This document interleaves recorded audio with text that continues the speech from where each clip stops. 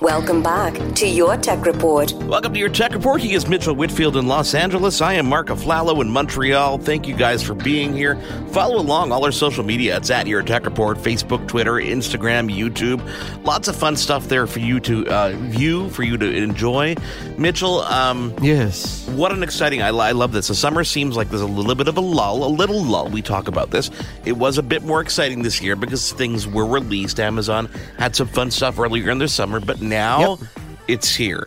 We've had the Note Apple 10 time. and the 10 Plus a couple weeks back, but Tuesday, which is the 10th of September, Apple is going to be announcing new iPhones.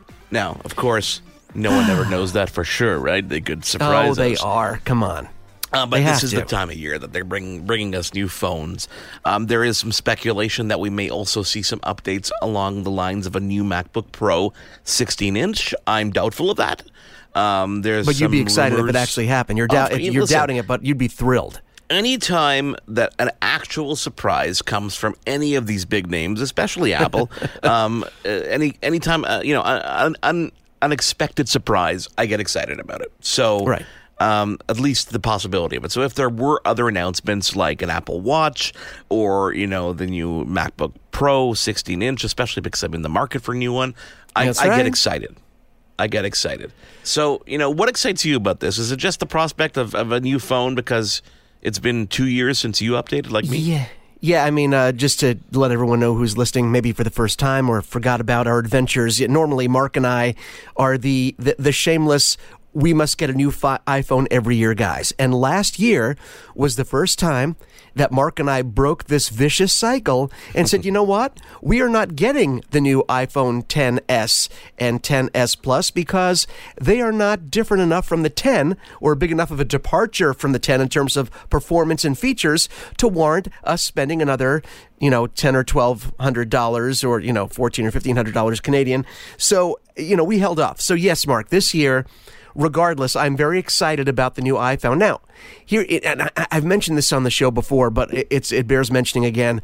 From what we're hearing, which is really kind of sad and frustrating, you're hearing people in the industry, a lot of reviewers, a lot of tech folks saying, hey, what's really exciting is what's coming in 2020, which is so upsetting because this is not an S year. This is not an incremental update year. This is a major update year. We had last year was the S bump in features. This is supposed to be a big departure in terms of design feature set. So I'm a little bummed that I'm hearing 2020 is the thing to wait for since, that it doesn't make sense. But I'm still really excited for getting my hands on a new device with a crazy new camera system, as ugly as it might be. Now, and it's going to be ugly. It's going to be ugly, yeah. Here's the thing, though, okay? Yeah. When we first saw the current generation, iPhone 10, I guess it was, and we saw that dual camera system with that hump, we thought that was ugly, too. Not as... Not as ugly is more inconvenient. I'd say it was inconvenient just because of the bump. It was in an otherwise more sleek and gorgeous device. You had this bump on the back that unless you had a case on it, in some cases, even when you did have a case on it, would create this wobbly thing if you tried to put it down. So I wouldn't say it was ugly. This year defines ugly for me. This year defines ugly. And let's describe it. I mean, we're expecting this square, this rounded square area on the upper left-hand portion of the iPhone, the back of the iPhone, that's going to house the camera system, which is going to be 3 cameras, plus flash, plus all ambient light sensors, et cetera, et cetera. Right. And that's pretty much the only aesthetic change we're expecting from this device, other than the fact that some materials might change. You might have thinner materials to make it a little bit lighter, hopefully. We're going to see a bigger battery. We're going to see, obviously, the adoption of newer chipsets and, of course, different modems and stuff like that in the device. That'll overall make it a better technological advancement, right? Yeah, yes, that's very true. So we're going to see advancements in different areas, maybe not woo-ha kind of advancements, but yay, polite, opera applause. But, you mentioned the battery. The battery is sort of a mixed bag for me because if you notice, Mark, that in recent years, when Apple has updated their iPhones, we've seen incremental battery bumps. I'm getting emotional again over the years, sorry. We've seen incremental battery bumps, right? But what we always see is they always add new features that require more power So they bump up the battery, and their biggest selling point is now you're getting all these new features with the same great battery life. That's been their new thing. Have you noticed that? Over the last several years, they bump up the power needs for the phone. So when they increase the battery size, they're just getting, we're just getting more power, but no decrease in battery. That's what we're saying. We're getting no decrease in battery life. I want an increase. I want to see an increase in performance and an increase in battery life. You're going to see an increase in performance for sure, but here's how you're going to see an increase in battery life, Mitchell. And that's by getting yourself the Plus model with the larger screen. And that's something I'm actually quite looking forward to, because I didn't. Me too. I didn't get it last time, and I look over at my wife, and she sits there with her 8 Plus, and I'm like, you know what? I kind of I missed that form factor, although I enjoy the screen size and the form factor in my hands today. Let's review something that was released earlier this week. There was a leak, an internal document from Apple that kind of made its way on the interwebs, talking about or confirming 3 devices. Okay, for next week. Okay, we're going to see the iPhone 11 Pro, which is going by the code name D42. Right. iPhone 11 Pro Max, which is going to go D43, so that's going to be the larger one. And another one, an iPhone 11 that's going by the nickname of N104. All of which are going to come out of the box with iOS 13.1 and with a little incremental update to iOS 13.0, 1.0, or something like that. Come October. So 3 devices, 2 of which we pretty much know about. We're not really sure what that iPhone 11 N104 is. Is that like I can tell you what that is. Is that like the XR version, like the dumbed down version, the cheaper version that's going to be under $1,000? Exactly. So basically, they're trying to avoid confusion because, in the previous generation, we had the 10R, we had the 10S, we had the 10S Plus. So we're trying to get away from, the confusing nomenclature for these different devices. So, like you said, the R line of phones will now become this traditional iPhone 11, okay?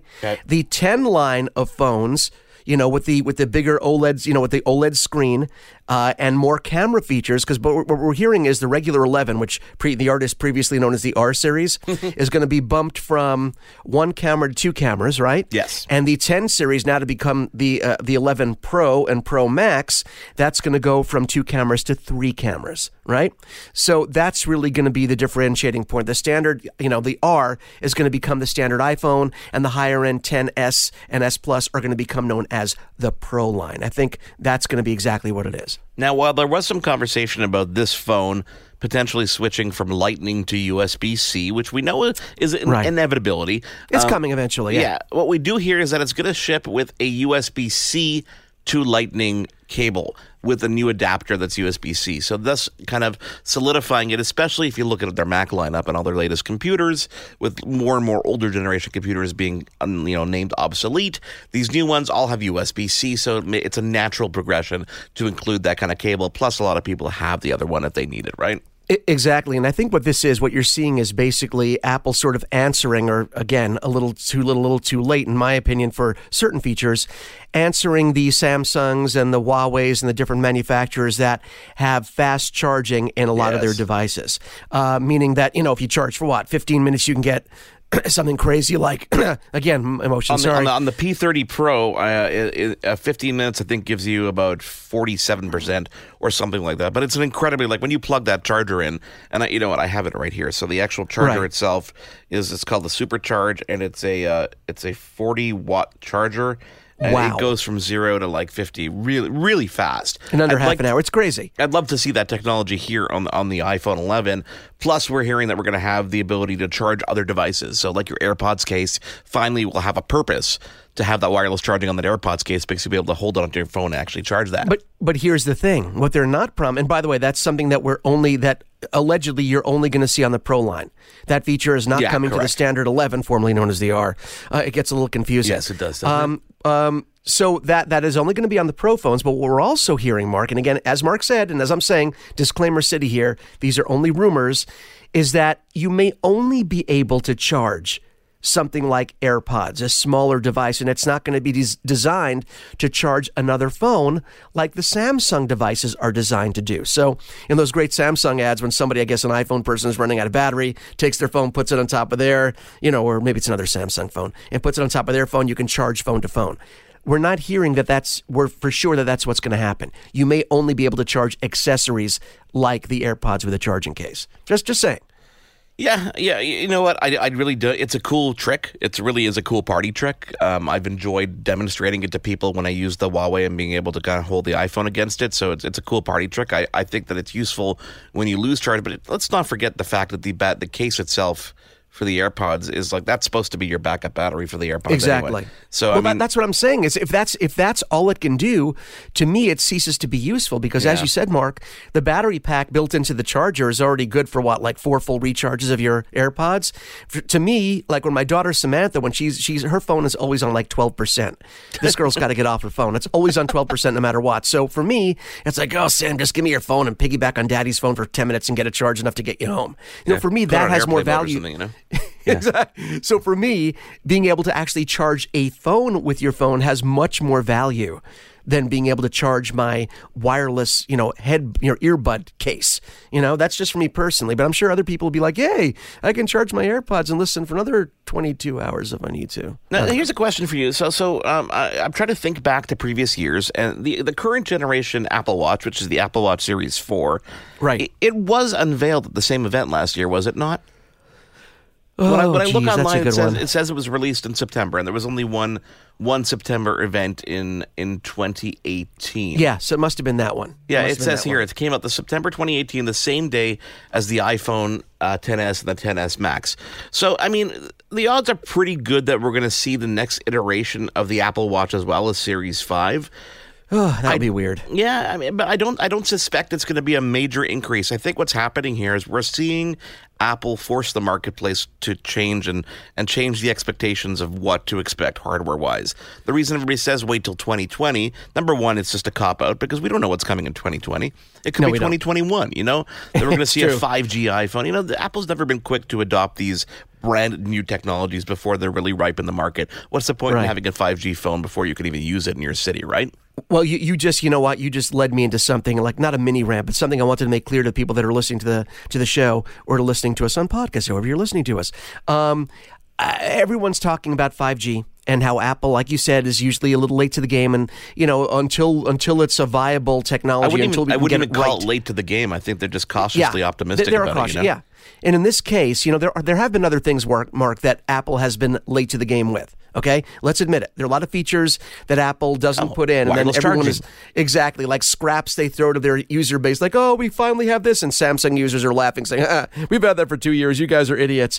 When it comes to 5G, though, I totally understand what Apple is saying and what they're doing, because if you look around, 5G has there are very few cities throughout North America, throughout the world right now that have 5G. Very few cities. It's still in its infancy. So to spend money sourcing a product, creating a product that is meant to use a technology that is barely rolled out in the world is kind of silly. So I'm on Apple's side. Now, in addition to the fact that 5G technology still is not what it should be in terms of the towers or transmitters that are being placed throughout the world, because these things require proximity.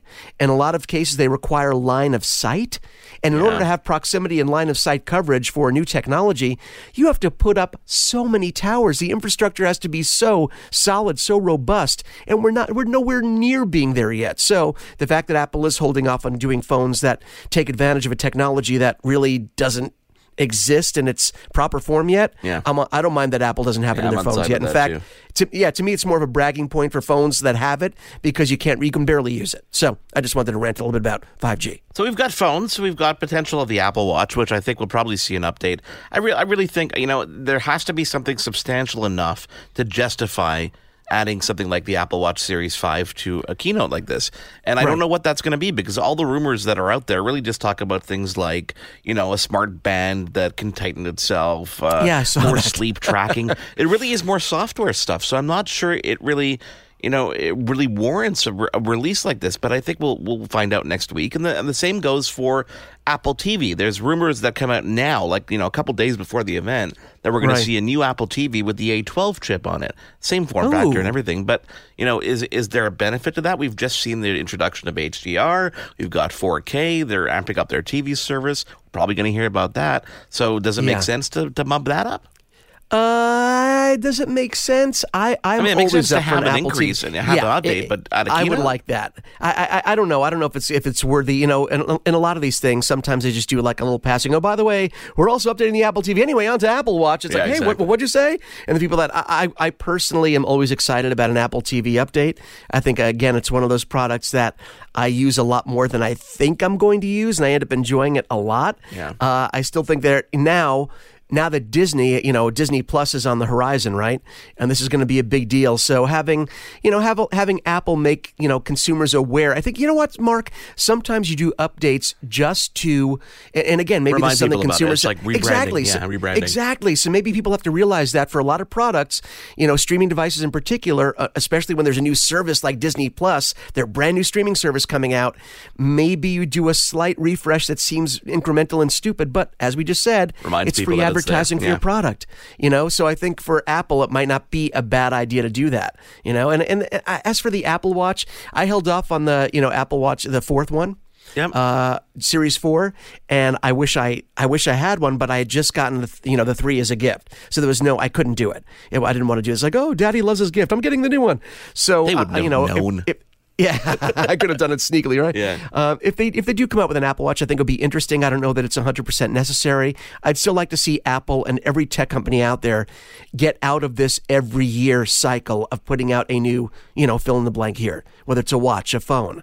I still would like to see a 2-year cycle where the updates become, now I see something substantial. Because really, how many people are like us that hold off, that say, and we're tech enthusiasts, and we hold off. So how many people that aren't tech enthusiasts go, another iPhone, another Samsung Galaxy Note, whatever. Who cares? Yeah. Why not? If you waited 2 years, people would actually care. You'd give people a real reason to buy the new products. I think we might see sales increase if they waited 2 years. Okay, finally, there's been talk about this introduction of a new MacBook Pro. 16-inch model that's going to come somewhat along the lines of the same form factor as the 15-inch. Okay. In some cases, when they have released a larger screen device, it actually ends up being, almost smaller sometimes. I can imagine this being a little bit more wider of a screen to the 15, which will allow them to widen the actual chassis where the keyboard is, which will allow them to, shrink down the speakers and actually make this a thinner, lighter, bigger screen device. Do you think that's something we're going to see alongside an iPhone and an Apple Watch? For some reason, I don't think we will, but I've been surprised. Listen, it's totally possible. I don't think we will, and I'm kind of hoping they don't. I really want to focus on this tends to be more of a mobile keynote than anything else. Yeah. Haven't we seen in the past? Have we seen iPads announced at these events? iPads are always they're later in the year. They're later in the year, October right? or somewhere mid-year, somewhere like March sometimes. Right. I said we this is usually a mobile keynote, but like we said, Apple is trying to sort of refresh and rebrand and revitalize, I should say, their lineup. So I don't know. The only thing that worries me, Mark, is like every other Apple laptop, you talk about thinner, lighter, sleeker, and when all I hear is throttling and throttling and throttling because, they have these great chips in these computers, and these chassis are not designed to manage the heat properly. So you end up not being able to use the full power of the processors in these devices because the chassis is too small. So I'm hoping, wouldn't you like to see Apple do a Pro product, like a Pro laptop and a MacBook Pro that actually is big and beefy, kind of like Alienware used to do with their heavier laptops? No, maybe so. Not. Maybe not that thick. I'd still like to see it just a tiny bit thicker. If that meant that I could, because, Mark, there are plenty of people that use their laptops as their desktops. Yes. Okay? If you made a higher-end model, or if you made a model for power users that were using it as their main system, made it a little thicker, a little heavier, maybe the Pro Ultimate, I don't know, the naming is going to drive me crazy, but I would like to have something that can actually use all the power that's built inside of it without worrying about, we don't really have the capacity to use all the power because it generates too much heat because we made the chassis so small. I wouldn't mind seeing something a little bigger if it meant being able to access the full potential of the product I paid for. A conversation for another day. All right. I tried to squeeze it in here. Thank you guys for being here. Again, follow along on Twitter, Facebook, Instagram, YouTube. It is at Your Tech Report. We will find out all the details about this event, and we will have a great chat with you guys on Tuesday after the Apple keynote when we find out if all these details were true, if maybe we were wrong. We will see you again then, and we will speak to you again then. You've been tuned in to Your Tech Report. Be sure to follow Your Tech Report online. Email us, contact@yourtechreport.com. Follow us on Twitter @Your Tech Report. Like us on facebook.com/Your Tech Report. For the latest in breaking tech news and reviews, yourtechreport.com.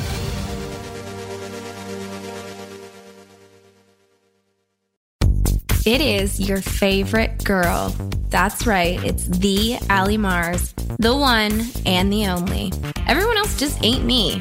I am the host of Welcome to Mars, a lifestyle podcast where nothing is off the table. I have come a long way from sex and dating and have transformed the new vibe to all things lifestyle. We still talk sex, but I'm more interested in the journey, where people have come from, how they made it, and where they're going. Subscribe or follow to a brand new look and a brand new era. Welcome to Mars. Subscribe or follow on Apple, Spotify, Google, or at thealliemars.com. Because even with the new look, I'm still that same bitch you love to hate.